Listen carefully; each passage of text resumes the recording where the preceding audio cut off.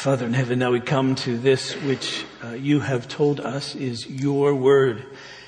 And so we pray that we would acknowledge it as such, that we would listen to it as such, and that through it we would hear you speak to us. So work in us, God. Take away any resistance that we may have to listening, to hearing you. And this I pray. In Jesus' name, amen. Turn please to Titus in chapter 1, New Testament letter, towards the end of the New Testament, small letter Titus, in chapter 1, please. And let me read. Verse 1.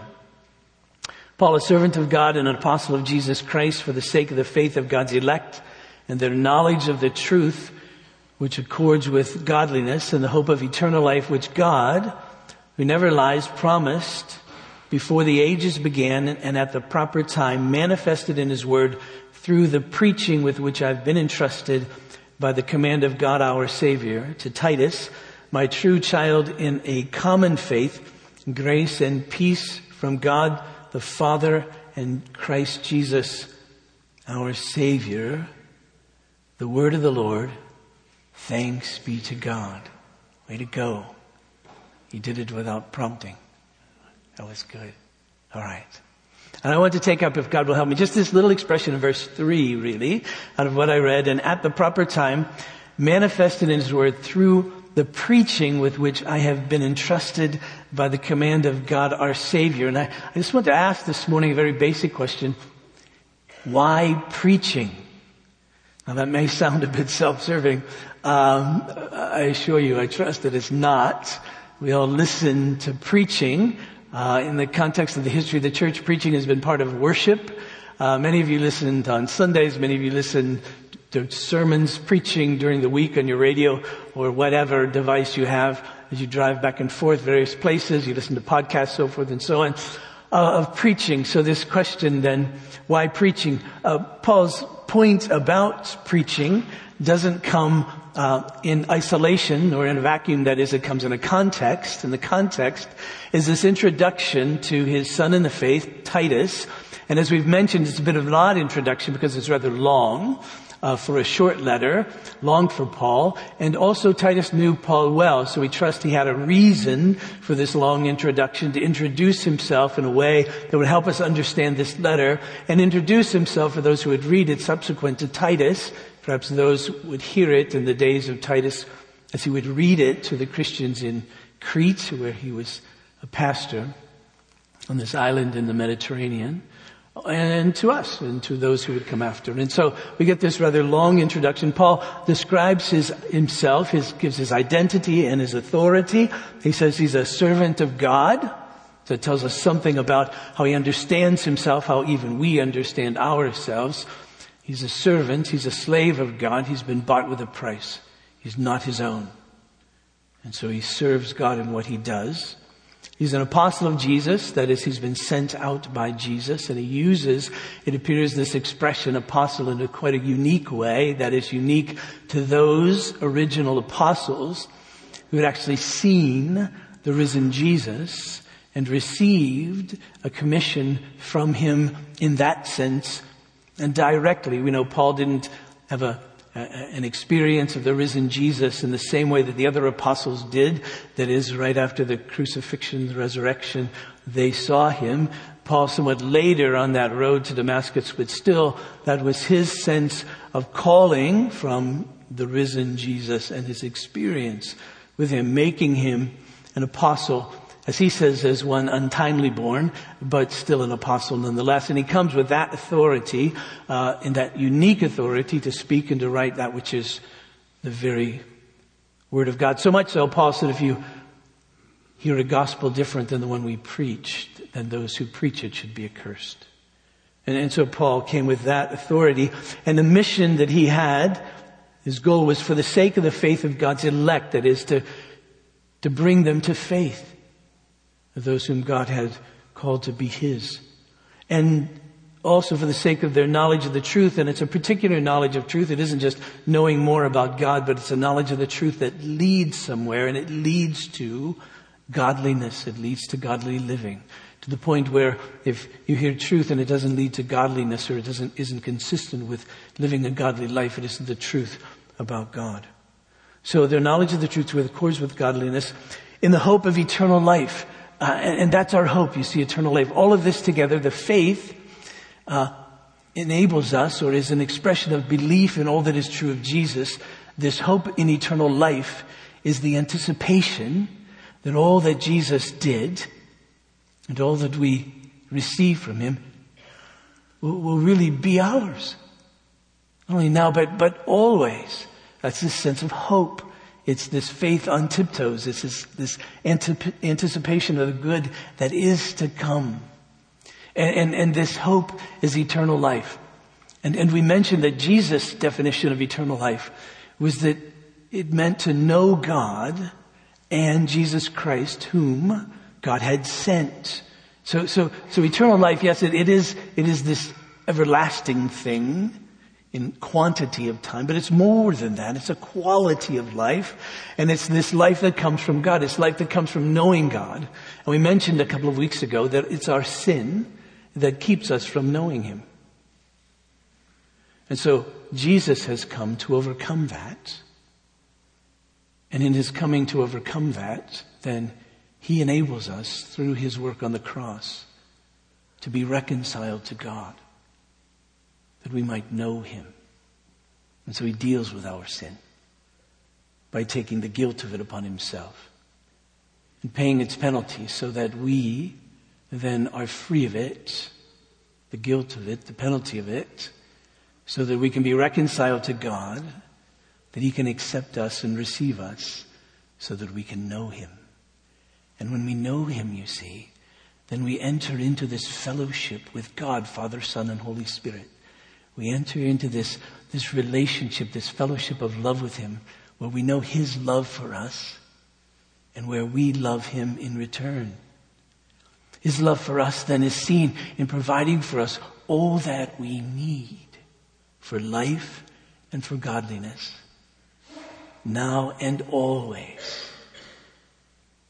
And our love for him is reflected in our worship, our adoration, and to live in humble submission, in joyful obedience to him. And we do that joyfully because we're in this fellowship now of trust, of love to him.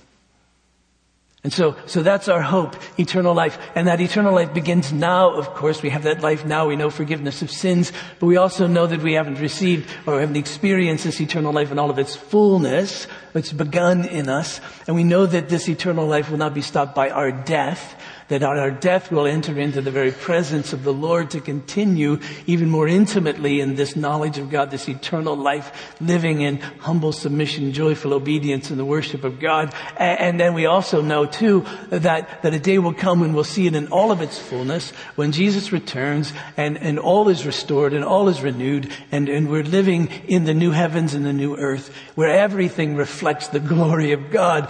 That is the hope of eternal life. And it's sure, it's certain. It isn't a hope that's 80% or 60% or 99%, but it's a certain hope because God doesn't lie. And he's the one who's promised it. And he even promised it, so secure is this hope, that he even promised it before the ages began. And so now we come, as Paul's kind of laying this all out. So how then, the question would be, how then do we know about it? If this promise was made before the ages began, how do we know about it? How can we know that this promise was actually made, this promise of eternal life through what Christ did? And Paul said, well, at the proper time, this promise was manifested in his word through the preaching with which I have been entrusted by the command of God our Savior. The knowledge of this promise comes by preaching. By preaching it. By declaring it. That's how this promise is known. Paul's preaching in particular. He is an apostle to the Gentiles. He was the one who took this word, this declaration out, but it was before him and after him. We see that Jesus came to preach Surely he came to die, but he came to preach. He came to proclaim the kingdom of God. In fact, we can read passage after passage. I won't. I'm tempted to.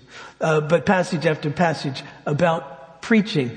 Jesus, Matthew chapter 4, says from that time on, very beginning of Jesus on the scene, from that time on, Jesus began to preach, repent, for the kingdom of heaven is near. That was his sermon, if you will, to repent, to turn from trusting in yourself and in the rule of your own life and trust in this kingdom, for the kingdom of heaven is near in Jesus himself. And then later in that same chapter in Matthew chapter 4, we read this.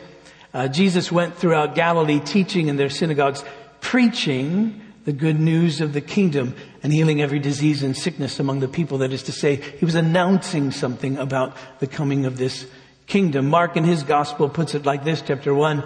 Jesus said to his disciples, let us go somewhere else to the nearby villages so I can preach there also. That's why I've come. So he traveled throughout Galilee preaching in their synagogues and driving out demons. He came to make this proclamation, you see, to let people know that this promise that God had made before the ages began was now upon them, and that there was indeed this hope of eternal life. The passage that I read in our liturgy this morning from Luke chapter 4 is one of those passages that we should read and just stop and just suck air. And because Jesus was in the synagogue and he takes this passage from the prophet Isaiah and he applies it to himself. And you might remember the punchline of that was, today this scripture is fulfilled in your hearing. And if you're familiar with that passage in Luke chapter 4, you know they got upset with Jesus for applying that to himself. Because they understood really what he meant by it. The Spirit of the Lord is upon me, he said, because he has anointed me to preach good news to the poor, to make this announcement. He has sent me to proclaim freedom for the prisoners and to recover sight for the blind, to release the oppressed, to proclaim, to preach the favorable year of the Lord. And Jesus sent out his disciples to preach in Mark chapter 3. We read this. He appointed 12, designating them apostles that they might be with him and that he might send them out to preach. In fact, he says that this message will be preached until he returns, Matthew chapter 24. And this gospel of the kingdom will be preached in the whole world as testimony to all nations. Then the end will come. So preaching, it's by preaching that this word goes out. It's not only by preaching, obviously. I mean, there's other ministries of the word. People talk to one another one-on-one, and there's counseling, and there's teaching Sunday school classes and small groups and teaching in various settings. But there's something about this proclamation. There's something about the gathering of people together to hear something being proclaimed. And that's what the early disciples did as they went out. We read through this in the early church in the book of Acts. Remember, Philip, one of the disciples of Jesus, went to Samaria, and it said that he proclaimed the Christ there. Saul of Tarsus, who became Paul the apostle, in Acts chapter 9, after his conversion, spent several days with the disciples in Damascus, and at once he began to preach in the synagogues that Jesus is the Son of God. To make this declaration, that's how it was made known. Peter speaks of this as well, as he talks about what happened when he went to the household of Cornelius, this Gentile. He said, we are witnesses of everything that Jesus did in the country of the Jews and in Jerusalem. They killed him by hanging him on a tree, but God raised him from the dead on the third day and caused him to be seen. He was not seen by all the people, but by witnesses whom God had already chosen, by us who drank with him after he rose from the dead. And he commanded us to preach to the people and to testify that he is the one whom God appointed as judge of the living and the dead. And all the prophets testify about him, that everyone who believes in him receives forgiveness of sins through his name. And so Peter said, we've been commissioned to preach, to announce this great promise that God had made before the ages of eternal life that comes through faith in Jesus, that's being reconciled to God, to knowing him, living in fellowship with him now and always. Right? So much the importance of preaching is that when Paul writes about the message of this gospel going out in Romans chapter 10, he says this: everyone who calls on the name of the Lord will be saved. How then can they call on the one they have not believed in? And how can they believe in the one whom they have not heard? And how can they hear without someone preaching to them? And how can they preach unless they're sent? And Paul himself speaks of his own preaching. 1 Corinthians in chapter 1, verse 21. For since in the wisdom of God, the world through its wisdom didn't know him, God was pleased through the foolishness of what was preached to save those who believe. Later Paul would write, my message and my preaching were not with wise and persuasive words, but with a demonstration of the Spirit's power. And then Paul says this preaching needs to continue. So when he writes to Timothy in 2 Timothy in chapter 4, he says to Timothy, I give you this charge, preach the word, be prepared in season and out of season, correct, rebuke, encourage with great patience and careful instruction. He says you're to preach, that is, you're to make a declaration, you're to proclaim something.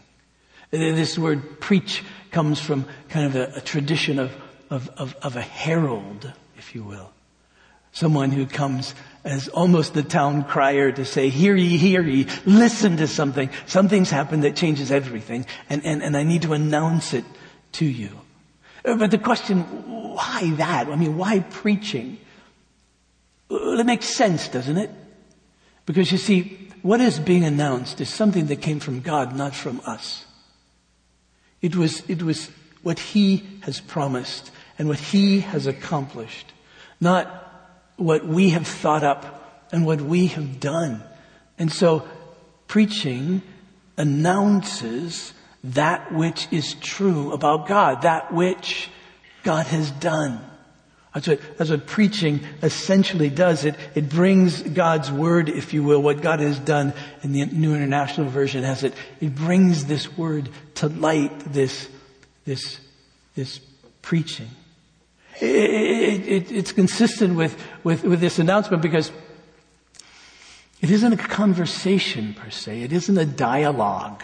It's a monologue. God wants to tell us something. And so it's announced, it's preached. That doesn't mean we don't ask questions.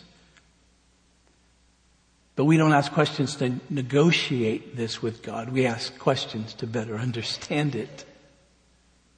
And so this is announced what God has done. And what we're announcing here as preachers preach ultimately is the greatness and the glory of God in the face of our Lord Jesus Christ. The greatness and the glory of God in the face of our Lord Jesus Christ, you see. You see, everything in the Scripture and everything that we know is really ultimately about God and His glory. When the Bible starts out, it doesn't start out in the beginning human beings. It starts out in the beginning God. You see, this whole book is to be a revelation of God, a declaration of who He is. And that's what preachers are to do. They're to take this and declare the greatness and the glory of God. I mean, even human beings, we were made in His likeness to glorify Him. We were made to reflect Him. That's why when the Apostle Paul talks about sin, he says sin is essentially falling short of the glory of God. It's falling short of living for the very honor, the very glory, the worth of God. When we sin, we're saying there's something worth more. There's something more glorious than God. When Adam and Eve sinned, the serpent and his word that was more glorious than what God had said and who God was. Eating from this tree, having this knowledge of good and evil outside of the context of who God is was more glorious to them than knowing good and evil in the context of what God had declared who God was. Their own autonomy was more glorious, was worth more than being united to God. And so when we sin, what we're essentially saying is that there's something outside of God that's worth more than He, and that will dictate and define our lives. So sin is falling short of this glory of God, and so we're to live to glorify Him, to reflect Him, and that's what the Scripture is about. Even our salvation that comes through Christ is ultimately to bring glory to God. Now, wonderfully, it saves us and rescues us and reconciles us to God. But Jesus came really, first and foremost, in His salvation of us, even to glorify His Father in John chapter 17. And I refer to this often, of course, this high priestly prayer of Jesus.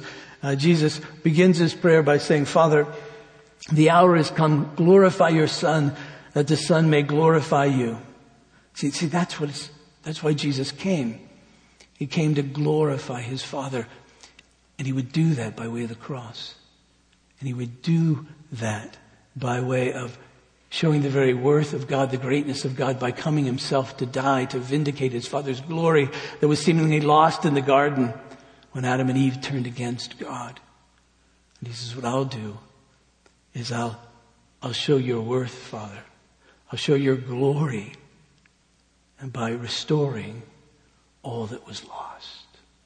And by having a people who will honor your name. By having a people who will joyfully submit, joyfully obey and worship you. And so even our salvation, Jesus came for the glory, you see, of His Father. And so the first call of preaching is to reveal God, to show His glory, His greatness. J.I. Packer, who's a theologian of some note in these days, though perhaps not long for these days, tells of an experience of his in the late 1940s, when he was worshiping in a church in London called Westminster Chapel. The pastor there, the preacher there, was a man by the name of Martin Lloyd-Jones. And Lloyd-Jones was not a terribly impressive man on his own. He was small and in stature and somewhat quiet generally. Yet there was something about his preaching that attracted Packer in his early days of working out his own theology. And he said that when he went to these services, there was kind of an electric shock that went through him. And when asked why, he says this: Martin Lloyd-Jones brought to me more of a sense of God than any other man. And again, Packer and Lloyd-Jones would have agreed that it wasn't Lloyd-Jones so much, but it was his preaching. It was what he talked about. It was the content of it and the power of it, because it was about the glory of God in the face that we know through our Lord Jesus Christ. And he said that was it. That's what compelled me. That was the electric shock. Because through this preaching, and Paul says that's what preaching is to do, it's to reveal the glory of God in such a way that we're captivated by it. To reveal the greatness of God, that we see God as the treasure, as the one of infinite worth, the one whom we've always longed for and needed, the only one who can satisfy and fill us, the one without whom we are utterly lost, but the one in whom we are utterly blessed. And that's what we're to declare. That's this sense of preaching. In the late, early 18th century, a preacher by the name of Cotton Mather, rather odd first name, Cotton, but his father's first name was Increase. What his parents were thinking, I don't know what Cotton Mather's parents were thinking. I'm sure they had a meaning in the days in which they lived. But anyway, he was a preacher in the late 18th century.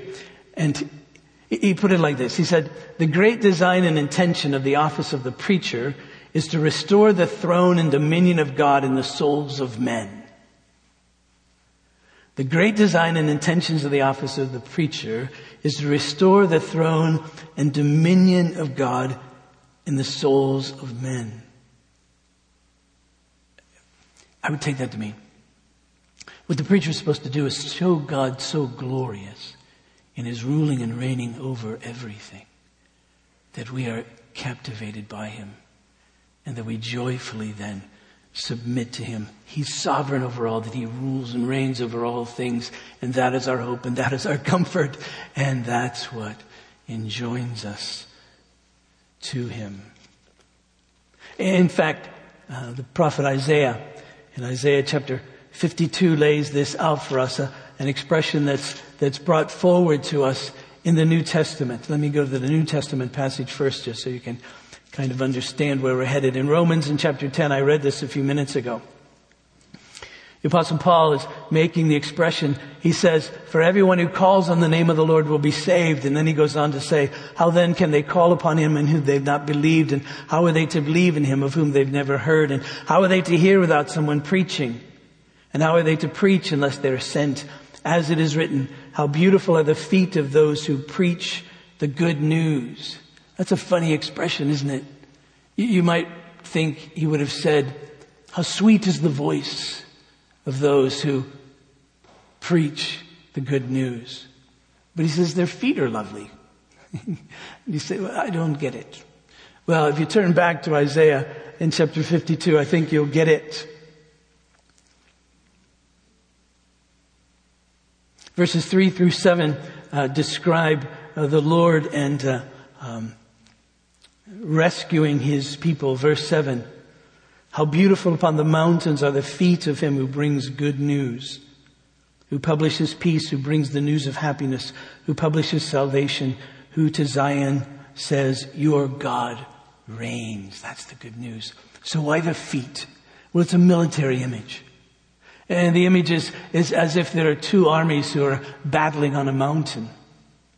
And the kings of those armies await in the distance, viewing the war, the battle going on. And they can't really see who's winning. They can't really get a good sense of it. And so what happens is that a messenger is sent. And the king can see the messenger being sent. And if he's a king experienced in battle, he'll know whether the news is good or whether the news is bad by how the messenger is running. By his feet. He can watch his gait and he'll know if that's good news or if that's bad news. Those of you with children know what that looks like. When they have good news, you can tell as they're walking to you. When they have bad news, you can tell as they're walking to you. Well, the messenger, you can tell. And so he says, how lovely are the feet of those who bring good news. And what is the good news that messenger would bring to that king? The good news that messenger would bring to that king is, you reign, king. We're winning. Well, the real good news is, our God reigns. And the preacher is to bring that news. That's why preachers have lovely feet, you see. They bring that news. That God reigns, God rules and reigns. Now that isn't good news if you're an enemy of God. But that is good news if you belong to him. And that's why you see this preaching, the theme of it is ultimately always Jesus. Because you see, the glory of God comes to us in the face of our Lord Jesus Christ. That's how Paul puts it in 2 Corinthians and chapter 4. You notice I no longer call it 2 Corinthians so don't become confused with anyone. But 2 Corinthians in chapter 4, Paul writes verse 6, for God who has said, let light shine out of darkness, has shone in our hearts to give the light of the knowledge of the glory of God in the face of Jesus Christ. That's where we see it. That's where we see the glory of God. The author of Hebrews tells us that Jesus is the radiance of God's glory. In Hebrews in chapter 1, went too far. Only had to go 2 pages. Hebrews in chapter 1 speaks of Jesus like this. He is the radiance of the glory of God and the exact imprint of his nature. That's why Jesus said, if you've seen me, you've seen the Father. I'm the manifestation of his glory. And where we see the gloriousness of God in Jesus most amazingly is on the cross as he gives himself for us. that his Father might be vindicated. That is the glory of God in Jesus. See, in his coming, he shows his Father's worth.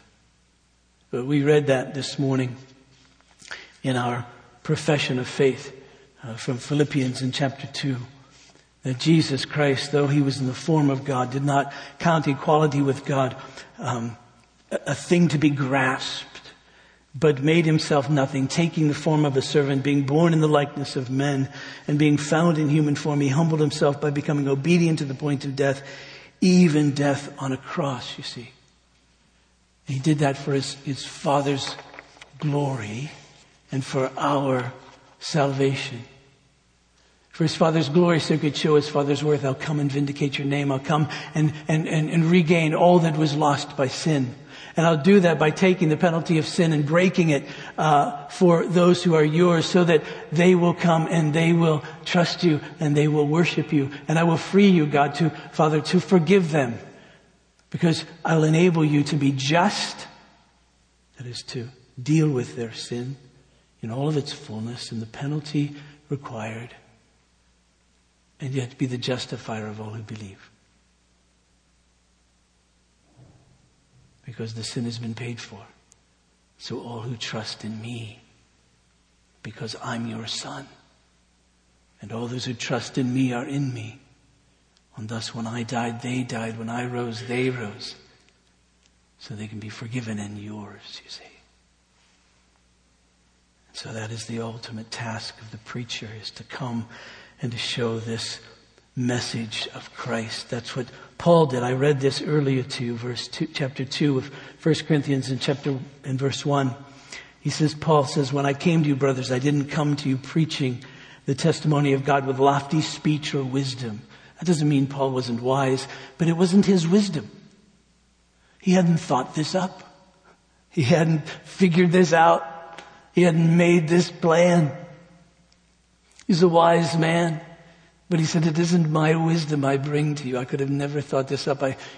Some of you weren't even here when I prayed the prayer of invocation. You were out there somewhere on your way in, and you missed something very important, not because I said it, but this prayer of invocation. As I invoked, called upon God to be with us and acknowledged his presence, I made in my prayer a prayer of thanksgiving to him, to the Father for devising this plan, for the Son to executing this plan, to the Spirit to applying this plan to us. It wasn't our wisdom. So Paul says, I don't come with my wisdom or lofty speech to impress you. I don't want at the end of the day to you leaving this place, Paul said, and have you say, Paul's one of the smartest, most eloquent men I've ever heard. Paul says, no, I don't want that at all. If you leave with that, I've failed, you've missed it. God hasn't been glorified. And so he says, I come to you with the testimony of God, not with lofty speech or wisdom, for I decided to know nothing among you except Jesus Christ and him crucified. Paul says, that's it. I come to let you know that God reigns. I come to let you know that he's glorious. And the way that I let you know that he's glorious is to tell you about Jesus and the cross. If I tell you about anything else, then you won't get it. You won't understand it. You won't know. And so I come to tell you about the cross of Jesus. And I was with you, he said, in weakness and in fear and much trembling. I don't have a lot of confidence, Paul said, in myself. And my speech and my message were not in plausible words or persuasive words in and of themselves of wisdom, but in demonstration of the Spirit and of his power, so that your faith might not rest in the wisdom of men, but in the power of God. He says, because this message of Christ and the cross is powerful. And it's powerful because, because that is the agenda of the Holy Spirit. The agenda of the Holy Spirit, into whose power a preacher comes. The agenda of the Holy Spirit is to exalt Jesus. That's why he came. Jesus said, when he talked about sending the Holy Spirit after his ascension, John chapters 14, 15, and 16, he said of the Holy Spirit, he comes to glorify me. He comes to bring to you all that is true of me. And so Paul says, I'm going to align myself, if you will, in my preaching with that which pleases the powerful Holy Spirit, and I will exalt Christ. And that's the power, to exalt Christ. And you see, it's necessary for the Holy Spirit to be at work in this, to change us, to transform us from being dead, as the Scripture says, in our trespasses and sins, and alive to Him. And that's what this word brings, you see, to those whom God calls. It brings them life. Otherwise, it's simply foolishness. Notice 1 Corinthians chapter 1, verse 17. Paul earlier in this letter to the church in Corinth writes, "For Christ did not send me to baptize, but to preach the gospel, and not with words of eloquent wisdom, lest the cross of Christ be emptied of its power." So what makes the cross of Christ powerful to us isn't when we come saying it's our idea or with our wisdom, but simply exalting Christ. Verse 18, "For the word of the cross is folly or foolishness to those who are perishing, but to us who are being saved, it's the power of God." Verse 19, "For it's written, I will destroy the wisdom of the wise and the discernment of the discerning I will thwart." Verse 20, "Where is the one who is wise? Where's the scribe? Where's the debater of this age? Has not God made foolish the wisdom of the world? For since in the wisdom of God, the world did not know God through wisdom, it pleased God, through the folly of what we preach, to save those who believe.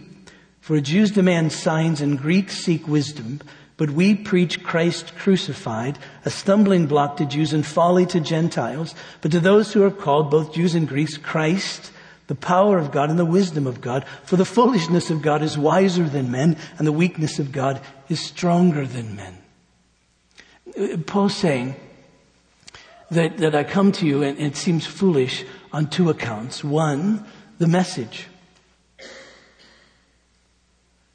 He says, to Jews, it's foolishness, a stumbling block, if you will, because Jews demanded a sign. What they wanted was a sign of power, a sign from Jesus that would show them that he could overtake the Roman authorities and be their Messiah. But he died. They killed him, the Romans did. And so they thought, there's no power in this. What kind of sign is that? That's foolish. And the Greeks, pretty much everybody else, their idol was wisdom. It had to be wise in their own eyes. They had to be able to see it. They explain this to me. Show me your philosophy of the good life, and if that makes sense to us, then we'll buy in, and you'll be our Messiah. And they thought, but it led to his death. That's not the good life. That's foolish. That's not wisdom. And so you see this message of the cross of a dying Messiah, a Messiah who actually died, and that wasn't wisdom, and that wasn't a sign of power. And it was foolishness to them. And then the method, preaching.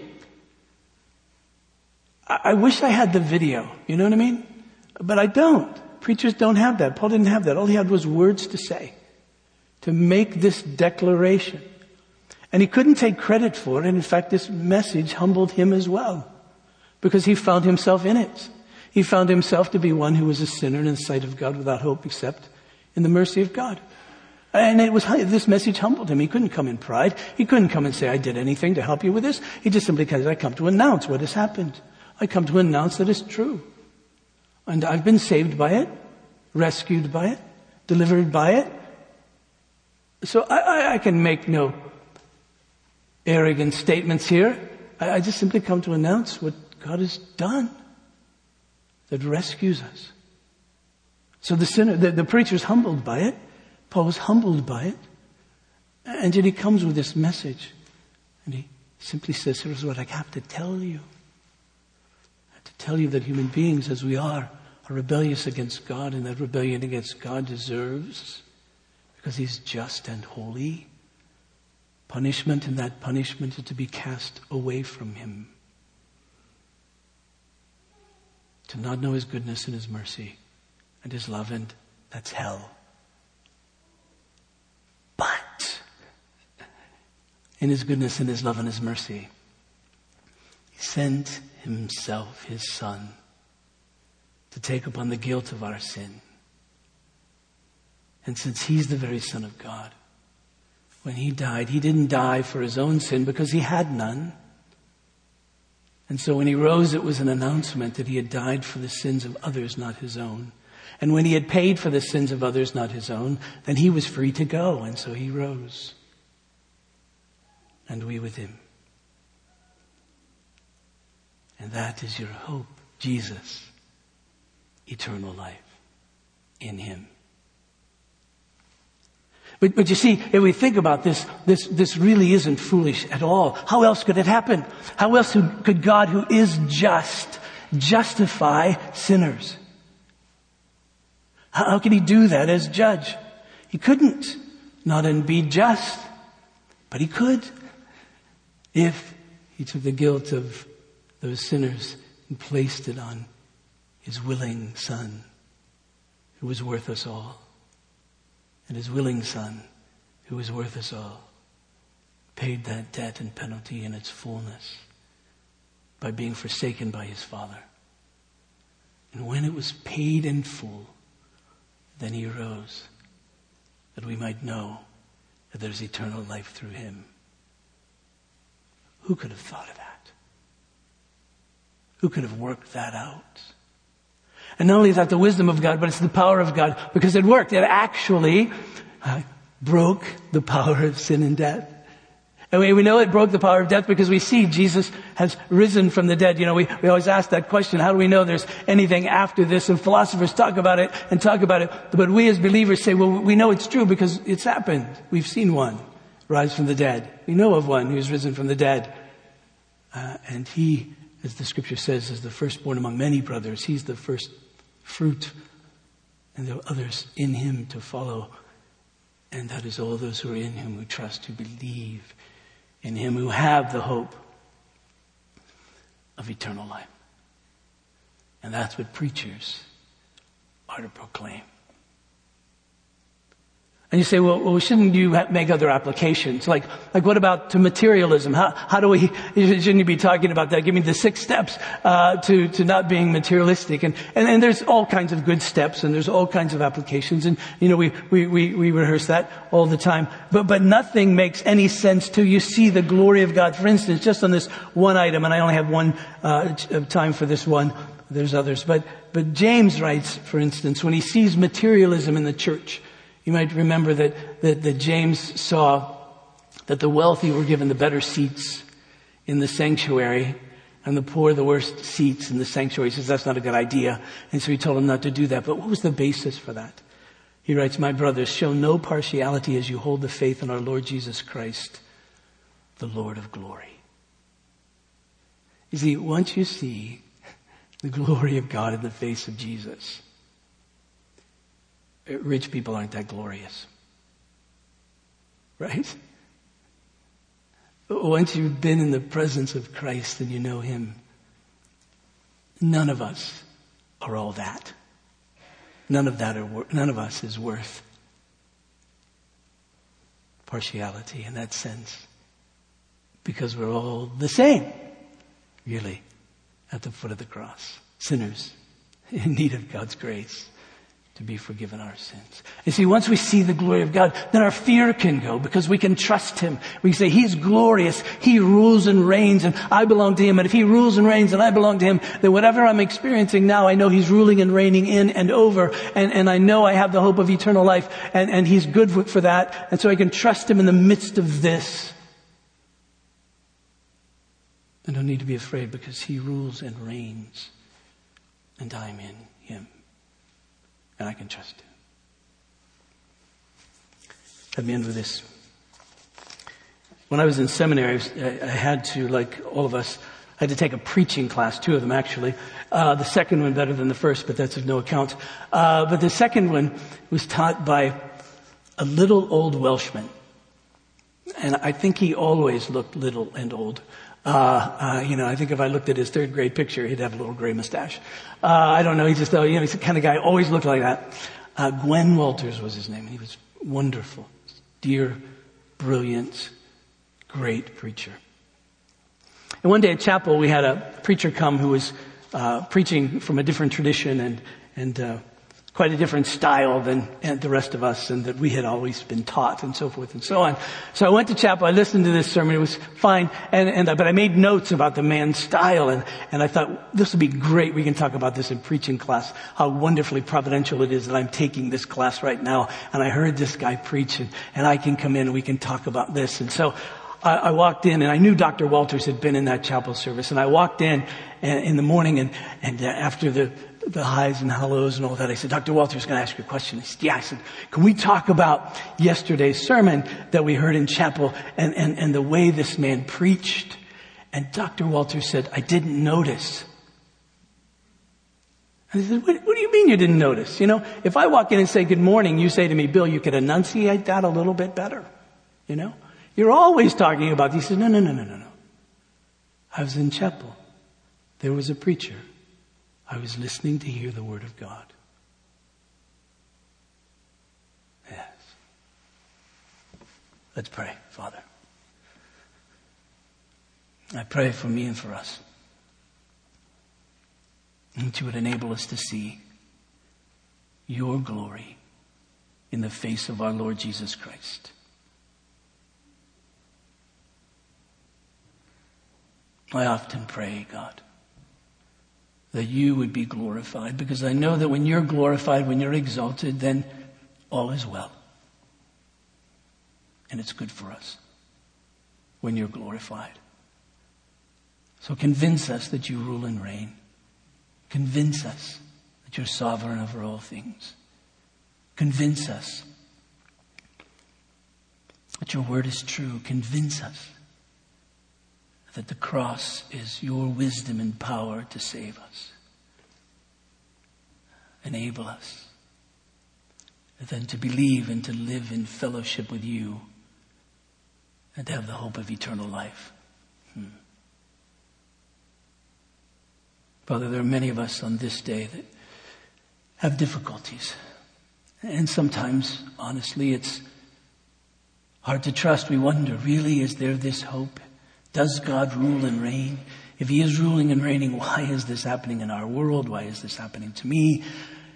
God, we know that that's real in our lives. So I pray for those who worry about our world and our country, that you would convince us that whoever sits on any earthly thrones or in any earthly offices still sit under your ultimate rule and reign, and that you're at work. Enable us to trust in you, as the scriptures say, some trust in chariots and some in horses, but we trust in the name of the Lord our God. Help us. For those who suffer disease, Father, I pray. We have some amongst us with cancer and heart conditions and other serious difficulties. And so, Father, we pray that you would convince again those, bring to their remembrance that you rule and reign, and that you've proven that, your wisdom and power, through the cross of our Lord Jesus Christ. And Father, may we as a church live in such a way that people would see us and glorify not us, but you, as Jesus told us. That they'd see your glory. And this I pray in Jesus' name.